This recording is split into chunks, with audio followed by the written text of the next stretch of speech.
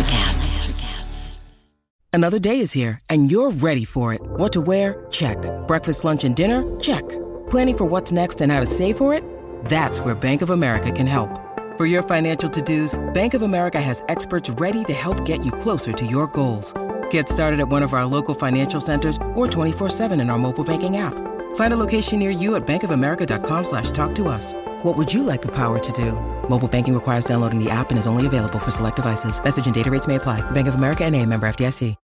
When you need mealtime inspiration, it's worth shopping Kroger, where you'll find over 30,000 mouth-watering choices that excite your inner foodie. And no matter what tasty choice you make, you'll enjoy our everyday low prices, plus extra ways to save, like digital coupons worth over $600 each week. You can also save up to $1 off per gallon at the pump with fuel points. More savings and more inspiring flavors make shopping Kroger worth it every time. Kroger, fresh for everyone. Fuel restrictions apply.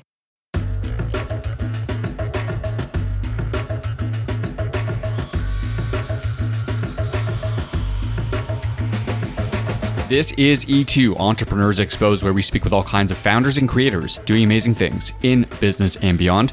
On the show is Jeremy Slate, founder of the Create Your Own Life podcast. He's also the CEO of Command Your Brand Media. Jeremy's show was named a top podcast to listen to by Inc. magazine in 2019 and has been downloaded more than 3 million times. In this episode, Jeremy and I discuss his success in podcasting, of course, but also his personal challenges and using adversity as ambition fuel, macro trends related to both podcasting and brand building, his upcoming book, Unremarkable to Extraordinary, and much more. So with that intro out of the way, let's get right to the show. Here is my conversation with Jeremy Slate. Your new book is called Unremarkable to Extraordinary, and there's some really important concepts that I want to ask you about related to this book, but why don't you give the audience the thesis? So it comes from the idea of I've had a podcast since 2015, and we're going to hit 1,000 in July of this year, so we're getting close to that number. I've had lots of incredible conversations with people like the former CIA director, national politicians, Indy 500 champions, like lots of high-level, incredible people. And when I looked at it, you've probably seen this too, Adam, I feel like there's so much bad information out there about how you start a business, about how you create success, about what personal development is. Because I'm kind of somebody that when I look at something, I'm a no-fluff person, right? So when I wrote that, I wanted to find the real-world things people did. So I took a look at it, and there was really, we ended up on like 8 or 9 concepts of what it really takes to be unremarkable to extraordinary, right? We all essentially start unremarkable, but becoming extraordinary is an active process, right? It's the things we do every day. It's the work we put in. It's the preparation we put in. It's the relationships we build. And I really wanted to give people real world experience from the lives of people that have done it. So 8 or 9 concepts, one of which is, making sure you nail your own brand story. What are some other key concepts you can share? Well, I think a really big one is adversity and what can actually do for you. When we originally looked at the book was actually going to be on adversity, and I kind of realized, there's too many books out there like that. So what I wanted to do is kind of go a little bit off of that. But I think adversity is a huge thing. And the reason is a lot of people see things that are hard. They see things that are difficult, and they look at it a couple different ways. The first way is they look at it and they say, oh, poor me. Why do these things always happen to me? I'm such a victim. Nothing ever goes right for me. They're kind of like Eeyore from Winnie the Pooh, right? Like nobody notices me. So that's one way people approach it. Another way people approach it is they look at it and they say, that looks really hard. I'm going to run the opposite direction. But people that are extraordinary, they look at it and they say, okay, this doesn't look so good. I'm going to sit here for a second and think about it, and then I'm going to approach it, because they realize that you can be upset for a minute, you can be upset for a period of time, but adversity is going to happen whether you decide it's going to happen or not. So they look at it as this transformative process. It's like a blacksmith's furnace, and you go through it and you come out different, and you come out better if you approach it the right way. So they look at adversity as really this thing of, what can I learn from this? What advantage can I create from this? What's going to happen because of this situation, rather than, that's scary and I'm going to go the opposite direction. Because I'll tell you what, 97% of people are going to run the opposite way from adversity, because sitting on their couch and eating ice cream and watching baseball is a lot easier. Well, you're no stranger to adversity, right? 2013, you're doing something completely different. You're a high school teacher. You say you're not happy in your gig, and then your mom has a major stroke. Obviously, terrible to have to go through at the time. So what did you learn from that experience? And do you feel like that was planting seeds for some of these concepts we're talking about? it kind of spun my whole world, man, because it's like, for me, I didn't realize, and this is one of the concepts we talk about in the book, is like finding your dream and following your dream. For me, like I didn't realize that, you know, in my mid-20s at that point, I was following someone else's dream. You know, I had two parents that both loved me a lot. One didn't graduate high school. One did. So they were just blue collar people that worked really, really hard. And my mom had always wanted to be a teacher and I didn't really know what else I wanted to do. So I ended up doing that and I was miserable. First of all, like, you know, you see me now, I turned 35 a couple weeks ago. You can imagine at 24, I looked like I was about 12. So like, it just was not good working with sophomores in that case. Like they had me for lunch on a daily basis. So I was miserable. I wasn't happy. And I'm kind of looking at this situation saying, am I going to do this for the rest of my life? Like, am I going to do this for another 40 or 50 years being this miserable? And especially teaching in private school, you make like no money. So I'm broke, I'm not making any money, and I'm miserable. And then my mom has this stroke, and it makes me look at a lot of what I'm doing, and I'm like, is this my dream? What's my dream? I don't know. And it made me really look at things and be willing to take a leap. I didn't know where that leap was going to go, but I was willing to try out things. And if they didn't work, that's fine. I'll try out something else. Because I think one of the biggest things is we're asking kids to make too big of a commitment at 17 or 18 years old, committing to what they're going to do for the rest of their life when they're choosing a college or a career or whatever. And for me, I took what I probably should have done at 17 or 18, worked 4 different careers until I figured out what was for me. And it really ended up being the podcast and media world. But if that sad situation didn't happen with my mom, I wouldn't have looked at anything else, man. So let's rewind back to that time. So obviously a lot of self-discovery. You're running a fitness company, I think, if I have that right, for a couple of years before you find the podcast. So it's interesting, man, because I tried a lot of things that did not work and weren't even close to working. So I had left my teaching job to do network marketing full time, which I didn't know what that was. So I saw a presentation and thought I was going to be like flying in a G5 and being a multimillionaire, and it didn't really happen. I just learned how to do one thing really well, and that was create credit card debt. So early on, I was newly out of a job. I was in a hole. I wasn't making money. And I'm okay. It's not the opportunity, it's me. So then I was like, okay, I'm going to build an in-home personal training company around my network marketing business. So then I went door to door doing surveys with people about their experiences with fitness and personal training and everything else. And I ended up building this pretty successful in-home personal training company. But I hadn't run a business before, so I didn't know how to take a look at like, what do you spend on gas to get to somebody's home? What's a good hourly rate? So I wasn't exactly profitable, even though I was crazy busy. So it really, for me, was kind of this first thing I tried. It was from network marketing to running a fitness business. And then I was like, okay, this isn't really working out. What's the next thing I can do? So I ended up actually selling life insurance for a little bit, which I was really good at, but it was depressing as heck, man. Like, you've got to be talking about death on a daily basis and people's families. And it just didn't put me in a good mental space, man. But I made good money and I could pay all my bills and everything. I actually went from there to then private labeling products and selling them on Amazon. In 2015, we actually even went to China and just did some sourcing and things like that with some factories there. But I did a bad job in actually putting the products online and ended up losing all of my products for I think $200. And that was what I paid for them. So like I was in really bad shape with this new business. So I quickly was out of 3 or 4 businesses in the period of 2 or 3 years. And I started a podcast in 2015, literally just as a hobby, just because I wanted to do something different. We had 10,000 listens in our first 30 days. And I was like, I really think I have something here. And people started asking us for help. And that's where the first version of what I do for a living was. It was called Slate Media Productions. And we did a done for you podcast model. And once again, didn't know how to run a business, didn't know what it should cost. So I wasn't making any money again. But our clients were like, hey, this is great, but one of the actions you guys are actually doing of helping us tell a better story and putting us on podcasts is really working out for me. So I went from there to actually starting a company called Get Featured Media, which did quite well and later became our current company, Command Your Brand. But dude, I failed at so many things to do what I'm doing now. And it's interesting because so many of those seeds are in what I've written, right?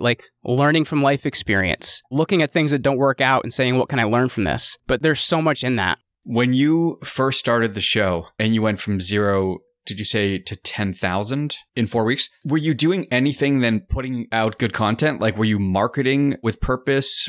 Do you feel like this was just the right time in terms of launching a show? What were the factors? Well, there's been a couple different waves in podcasting, right? There was the super early wave in 2007, 2008 with, Adam Curry and the Daily Source Code and stuff like that. Then things kind of dropped off. We had another boom around 2012, and that's when EO Fire and a lot of those shows started. I'm kind of in that third wave around 2015 when it started to get popular again. But around that time, there were only about 240,000 podcasts out there. There's about 3.5 million now. So the space has grown substantially. And how it was set up was a little bit different. During that time, there was a thing, and it was iTunes at that point in time. It's Apple Podcasts now, but it was called New and Noteworthy. And that was where you'd get 8 weeks of free feature. It's still there, but it doesn't function the same now. But you'd get basically promoted for free for 8 weeks if you could hit New and Noteworthy. And the main thing they ranked that on was subscribers.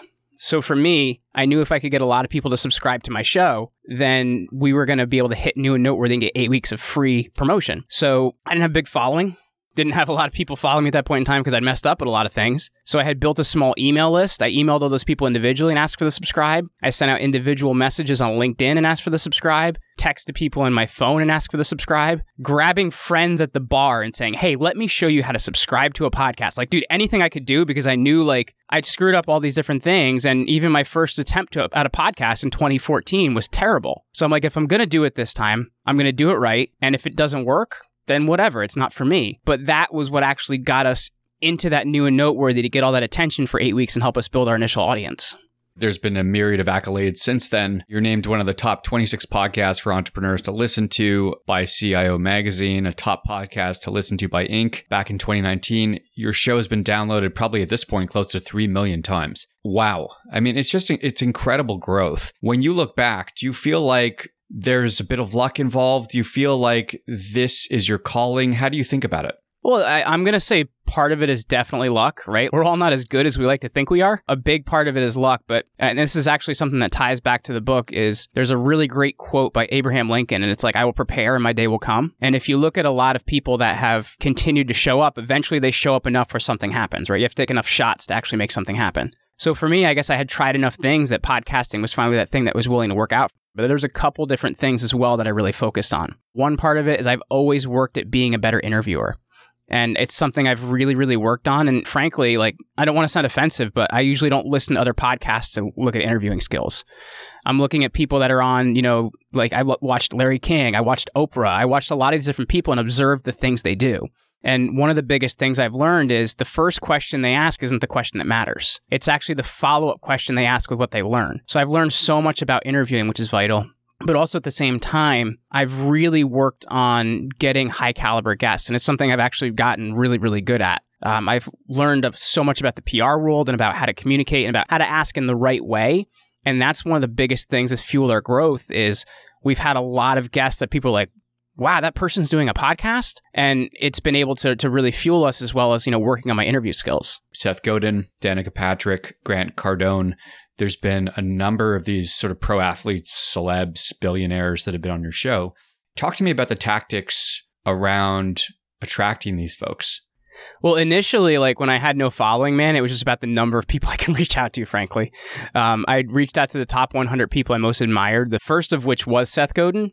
He sent back a really nice email too. And he's like, hey, congratulations on starting your podcast. I imagine he must get like thousands of those. He goes, when you get to 400 episodes, I'll be very happy to be your 400th. So, it took a few years, but he was episode 400. But initially it was just reaching out in bulk and doing what I could and using a couple tools around that. One is hunter.io. It used to be called Email Hunter. And you can actually see a lot of existing emails at websites so you can at least pitch the right person. So that was successful early on. But as the show kind of grew, there's also this critical mass of people you've interviewed that help you to get more interviews, right? That kind of positioning really, really helps of like, hey, we've had this person, we've had this person, we've had this person. The yes is much easier. But I've also learned a lot about like the hierarchy of who you talk to, right?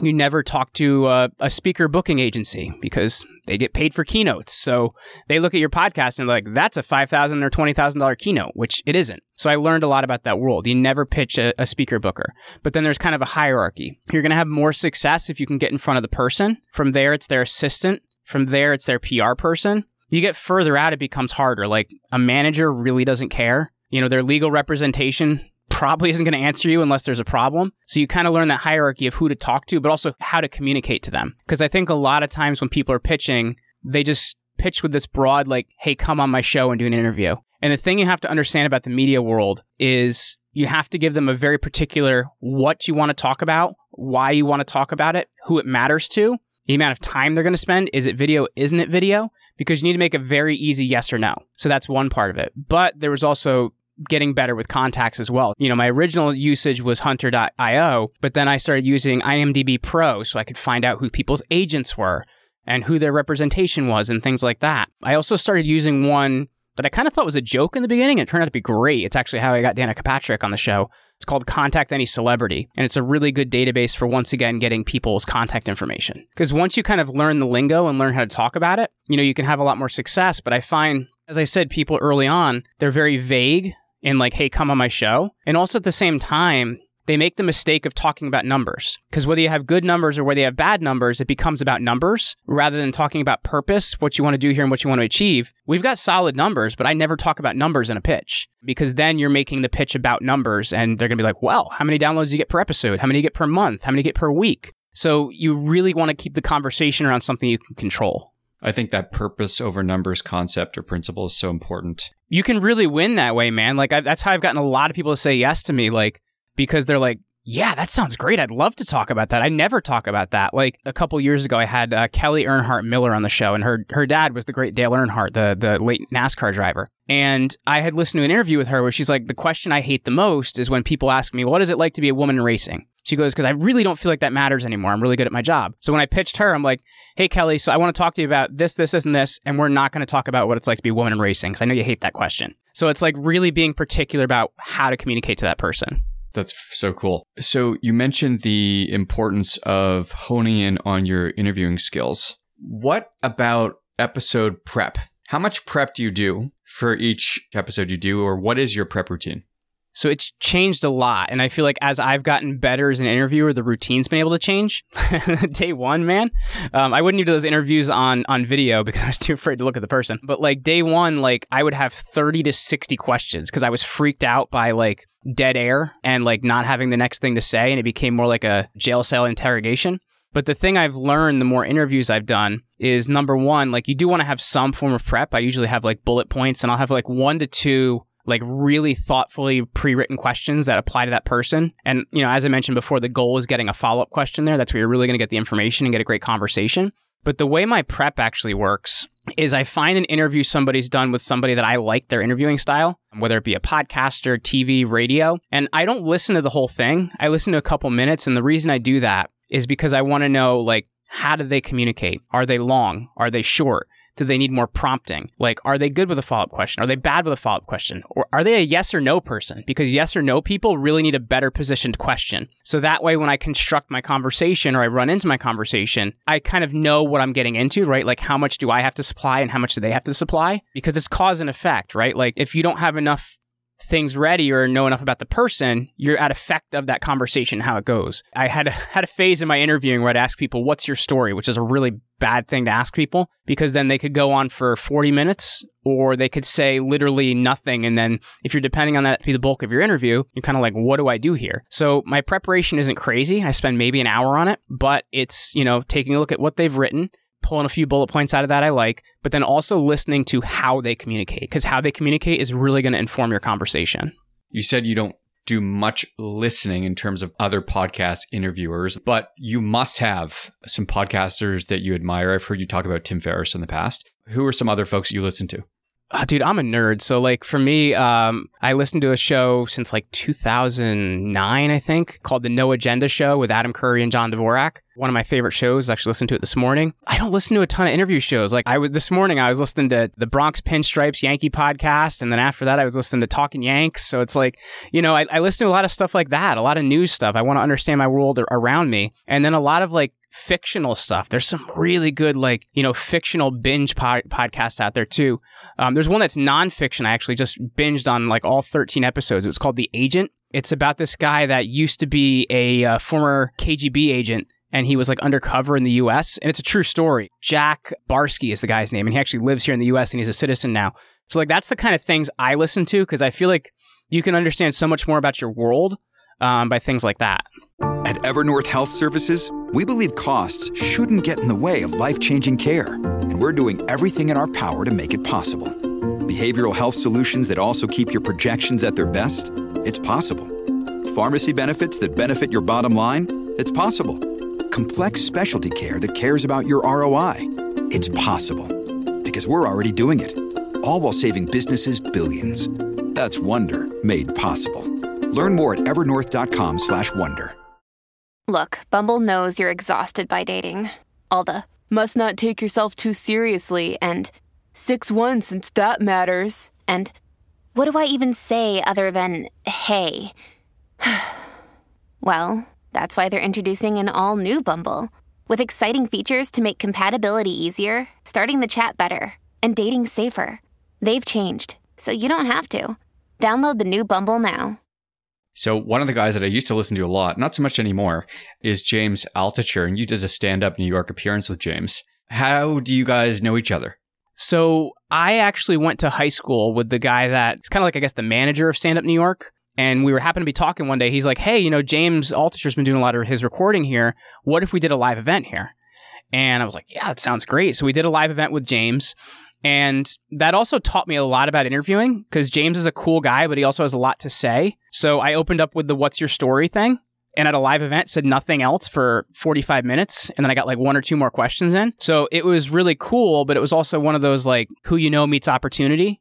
And, I've been putting myself out there enough. He had noticed the show, thought it was cool. We went to school together many, many years ago. And he's like, would you like to?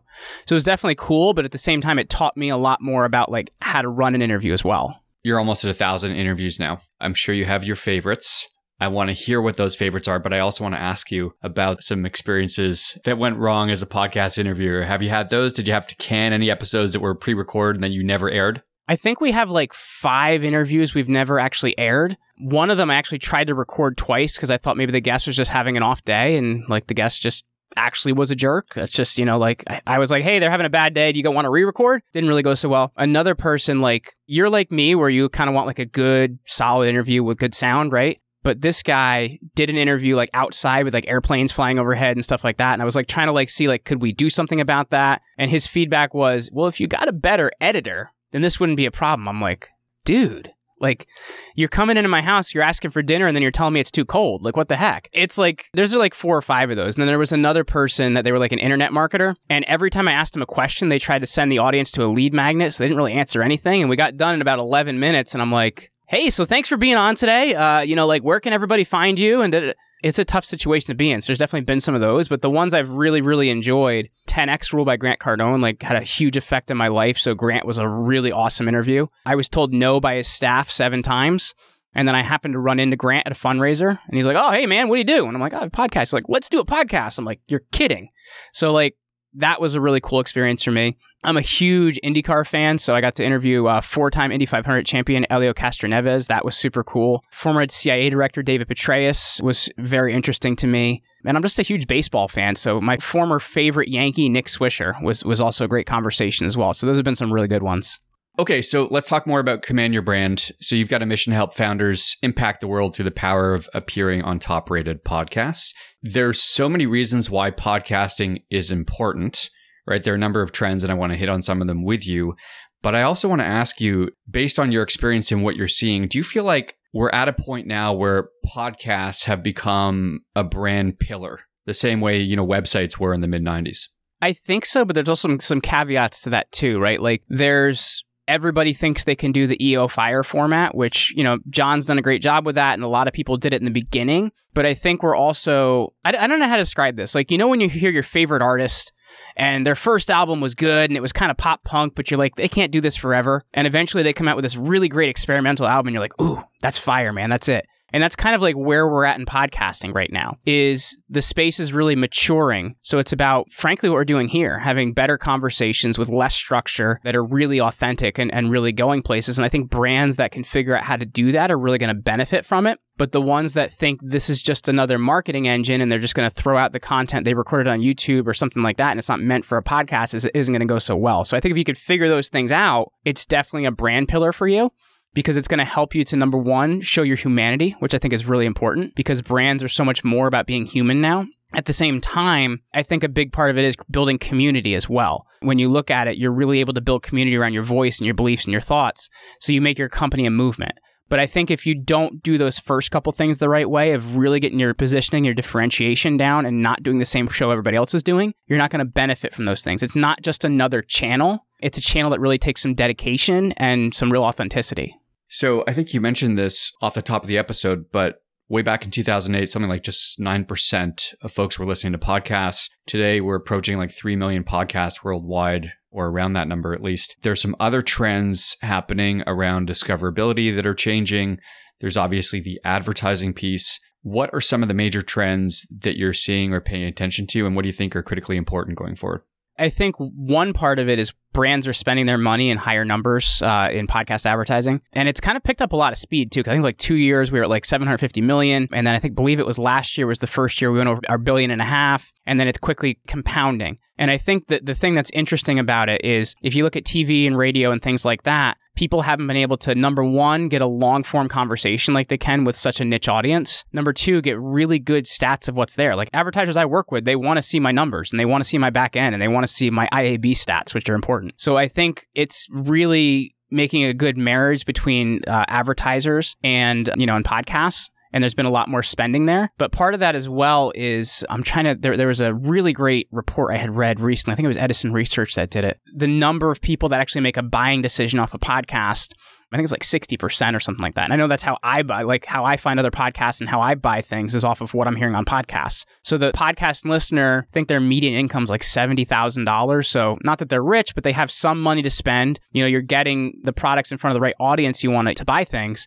So you're seeing those buying decisions as well. So it's having a lot of value for advertisers. Actually, I think you talked about this very point in relation to an experiment that Tim Ferriss did with his show. Well, early on, obviously, he was advertising products and then he stopped advertising products. And then he had a lot of his listener base saying, hey, Tim, you stopped advertising. Actually, I make a lot of my buying decisions because of you. He tried to go community supported, which there's some so the No Agenda show I listened to, they've been community supported since like day one and they do really well by it. I know there's a podcast called The Congressional Dish with Jennifer Briney. She's been listener supported since day one. Tim tried to do this in his model. I'm the same way with advertisers. I'm very thoughtful about the things I advertise with. I want them to be things I've used, things I have experience with, things I like. So Tim's audience didn't see it as advertising. They saw it as a recommendation. And he gets paid from an advertiser, which is cool, but they're finding out things he actually likes and uses. What about some other macro factors that are impacting podcasting? Like at some point, do you think car manufacturers stop putting radios in cars? And obviously the industry would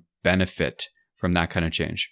It's interesting because I've made that comment before, like who actually listens to the radio anymore? I know when I'm in my car, that's about the only time I listen, if I'm listening to the radio. I think the thing that's interesting, if you look at a lot of consumer behavior, we're going towards things that are consumer driven. In our interview, we talked a lot about memberships and things like that and how a lot of companies are going towards what their consumer wants. It's the same thing in the podcast world, right? You're subscribing, right? You're not paying for anything, but you're subscribing. So you're deciding like, hey, I want this show. And I think because of that, you're seeing that in your Netflix, you're seeing that in Prime, you're seeing that in, whether you like it or not. I know a lot of people canceled Disney Plus because of some stuff that happened recently, but it also shows the power of memberships. So I think we're seeing the same thing kind of in the podcast world is the consumers are making a decision to actually spend so much time with this content. I think we could be seeing the death of radio in a lot of ways. Not that I want to see the death of radio because I do have a lot of affinity for kind of old time radio and things like that. But I think we're really moving so much more towards a consumer driven model that podcasts are really fitting in that. What about some of the M&A activities? So Spotify buys two big networks in 2019, Gimlet and Anchor. That was a big story. And then in one of the bigger moves, Spotify buys the rights to the Joe Rogan Experience. Do you think there is more big podcast M&A activity coming in this year and into next? Or do you think we're in a period of podcast fatigue where we see less of these deals happen?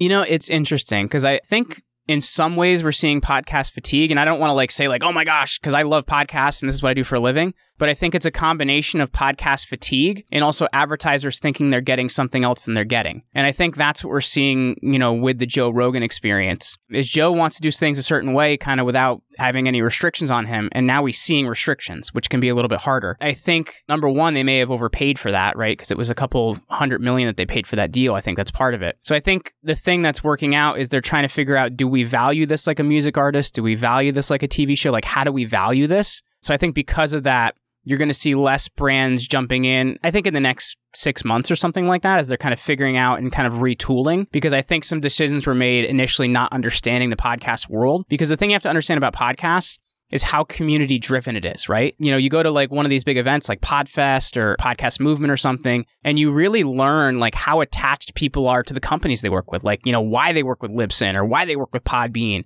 And I think the big brands are going to have to realize they can't just buy the name and they own the audience. They have to kind of keep the culture there and keep a lot of these things there. And I think initially that's what they've tried to do. And I think that's caused some podcast fatigue, like I'm saying. I think if they can start to understand the space a little bit more, understand the creators a little bit better, they're going to start, you know, to invest the correct way. And I think we're in the line for some great growth, but I think right now we're in a little bit of a down period in terms of like those acquisitions and things. I think another variable that's contributing to some of that fatigue is just the lack of high quality content. Obviously, there is a ton of it, but with 3 million podcasts and sort of everyone and their cousin launching a show, you know, most of the stuff that's out there is just pure garbage. Well, it's because the strategy's changed around it as well. Like when I started, the strategy was do 5 to 7 episodes a week so that people can find you. Whereas now I do 1, maybe 2, because it's about really good quality content that people can spend time with. What do you think are the 2 or 3 big things that folks that are launching a show can do to separate their show from the other, say, 80 to 90% of garbage that's out there? Is it editing? Is it production? Is it music? Is it content? Like, what do you think folks should focus on? I'm actually going to take this in a branding way. There's actually a guy that I followed for a number of years, and he's been a huge mentor to me, and his name's David Breyer, and he's big in the branding world. The thing that he talks about is if you want to kind of rise above the noise, you have to have your differentiator really hammered in. And I think, you know, this kind of goes back to what we were talking about before. Too many people are making the exact same podcast. So you have to look at what can people get from me that they can't get anywhere else. Is it a viewpoint? Is it how we discuss things? Is it the guests we get? Is it the format we do? So there has to be something unique and different about what you do, or people don't have a reason to stick around. They don't have a reason to listen to it. If you're going to make that same podcast everybody else is going to make, then just don't bother starting because you're going to quit in 20 episodes or less. So I think it's really about, you know, that. But part of it's also about commitment as well. When you start a podcast, you should be willing to commit to 6 months to a year of really kind of sucking before you feel like you're good at it and you find your voice and everything else. But I think too many people, you know, they're looking at it like, this isn't generating revenue right now, and I'm not very good at it. I'm not getting the guests I want. And they get to 15 episodes and they quit. You have to be kind of in this for 6 months to a year, be willing to work on your skills, be willing to work on how you connect with people, and frankly, be willing to not make direct money from it, though it should still promote your brand, right? It still should be a great positioning vehicle for your brand. But I think you need to really define that differentiating characteristic and look at what can people get from me that they can't get from anyone else. And if the answer to that is nothing, then you need to think a little bit more and, you know, maybe not start a podcast right now. But I think you bring up a good point because most people are bailing because they aren't getting direct ROI from the podcast. But I don't even think that direct ROI should be the goal anymore. Do you?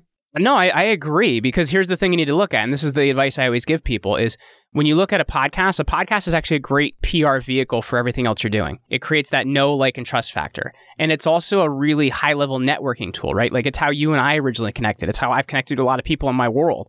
It's from podcasts. So you need to look at it as, how is this going to promote what I'm already doing, rather than, all right, I'm going to start this thing and it needs to generate revenue for me right now. I think the direct revenue, because if you have to understand, like, they base this on CPM, right? Like, so you get a dollar amount based on the thousands of listeners you get. So if you get 1,000 listeners and the CPM is $15, for those 1,000 listeners, you're getting $15. You're not even paying your hosting with that. So the thing you need to look at is, for most people, the advertising model doesn't serve them, right? Unless you're Joe Rogan and you're getting millions of downloads, then you can do that. But the value of that positioning, right? 1,000 of the right people hearing you, having the right conversation, that could be millions in dollars in sales for your company. So that's why you need to look at it as this really great positioning tool, this really great networking tool, and the thing to really enhance your know, like, and trust factor. So how does this play into what you're doing with Command Your Brand? What are you doing for folks, and what is the business model that you guys are running? If you look at it, right, like, you know, some of the most important things we've experienced in history have been through the power of voice. December 7th, 1941, everybody remembers that. You know, I Have a Dream, everyone remembers that. So what we're really helping to do is further the voice and the intention of a CEO. And we really see podcasting as the model to help us do that, because it is a really powerful model to tell your story. Now, there's a lot of people that quote unquote book podcasts, but what we're really helping people to do is learn how to tell a better story, learn how to talk about your story in the right way, and learn how to teach in the right way, because this is a huge platform for education. And if you can learn how to educate your public, you're really going to win with it. We're spending a lot of time on that, but also help people find the right podcasts, get booked on them, and also understand how to bring this into everything else they're doing. But we're really helping to, you know, further the voice of CEOs and founders, just like some of the biggest voices in history. Jeremy, do you coach these guests on how to be good interviewees so that you can place them on higher quality podcasts? So I don't myself, but my team does. They've been doing this for a really long time. And my wife actually runs our whole PR team. So she's written the entire what you do in every single part of an interview. So we spend a lot of time actually coaching our clients on how to do that, because people come to you in different positions, right? You may have somebody that's brand new and, number one, they're not going to be ready for kind of an A-level podcast for a little bit. So they have to get their talking points down and things like that. There's other people that they may have great experience, but you know what? They've listened to this marketer and this PR firm and they may not have their story straight. So we got to help them with that. But that's a huge component of it, because the right positioning and the right way to communicate is how you nail a big booking. So we talked about interview skills. Let's talk about guests' skill sets. Besides being able to convey your story, have your talking points down, what else makes for a good guest? It's really interesting, man, because it's like there's some things that you're like, that person has it, that person doesn't. And it's part of that's hard to explain. But I think the other thing is really showing up to make a friend. And that may sound like, I don't know, weird, but like a lot of people are showing up to sell something. And when you do that, it's not going to be a great experience for you. So it's just showing up to make a friend and have a great conversation, I think, is part of it. Another really big thing, and it's interesting because these are all going to be mindset things, but they're things that make it all better. The other thing is realizing you got to put the audience in front of yourself, because everybody wants to talk about, what they have to sell and how they have to sell it. But remember, this is a teaching platform. People want to learn from you. And if they're not learning anything, they're going to shut you off or skip to the next episode. So you need to really put the audience's needs before your own. And that is the thing that helps to enhance you in their eyes, is when you're like, okay, so I'm here to help. And I'm here to help you move forward. The other thing is, like, there's some great opportunities that can come out of podcasting. Like, I've made so many podcast friends. I just spoke at a private mastermind in Mexico last week from a podcast I was on, which was super cool. They paid for everything. It was a great experience. So, like, there's so many opportunities you can create from your brand if you just show up to make a friend, man. Like, that's what it's all about. What is it like running a business with your wife? She's much smarter than me. I will say that. So here's the thing I have to say, right? Because I know a lot of people that are in business with their spouse, and some people love it and some people hate it. And here's the thing I'll say. For me, we have 2 daughters, first of all, so that's important to know. It puts us on the same page. Frankly, like, we're headed in the same direction, and she'll realize, okay, I need to take this call because, her side of the business needs to do this. So it's like, we're able to kind of work together in that. And I think a really important thing, and this may seem super basic, is we run a joint Google Calendar. So she knows when I have things, I know when she has things. We can coordinate, like, we know who has to do something with the girls, or who has to go, get the girls to the nanny or whatever it may be. So because of that, we're able to really coordinate our lives. But at the same time, like, the bigger thing is, like, we went to Mexico. She came with me. I did a speaking tour all across Europe a couple years ago. We went to 5 countries and we had a great experience as a family. So I think some parts of that is realizing what you're good at, realizing what she's good at, and, don't get in her way, and vice versa. And I think when you do that, it works really well because you're coordinating and you're kind of allowing people to run in their own lane. But I think when it doesn't work is when you start saying, like, well, you did that wrong, and you did that wrong, and you do that wrong. And, or there's that kind of passive aggressiveness that I see in other relationships. For us, we don't really have that. We communicate if I'm upset about something, she communicates if she's upset about something. And because of that, it's worked pretty well for us. So June 21st for Unremarkable to Extraordinary. Congrats on the book. And obviously, I'm a big fan of the show, Create Your Own Life podcast. It's been amazing to watch. Jeremy, thanks so much for your time. Hey, Adam, this has been awesome, man. I really appreciate you having me on. It's been a little bit since we connected, so it's great to reconnect, man. That's it for today. Thanks so much for listening. E2 is brought to you by Scriberbase. Build your subscription business and thrive. More at scriberbase.com. Want to start your own podcast in 2022? Visit e2coursehub.com for more info on our step-by-step guide to bring your show to market. If you like what you heard today, don't forget to download and subscribe wherever you get your audio. You can also visit us at glow.fm/E2 to become a supporter. Until next time, make today count with whatever it is you're working on.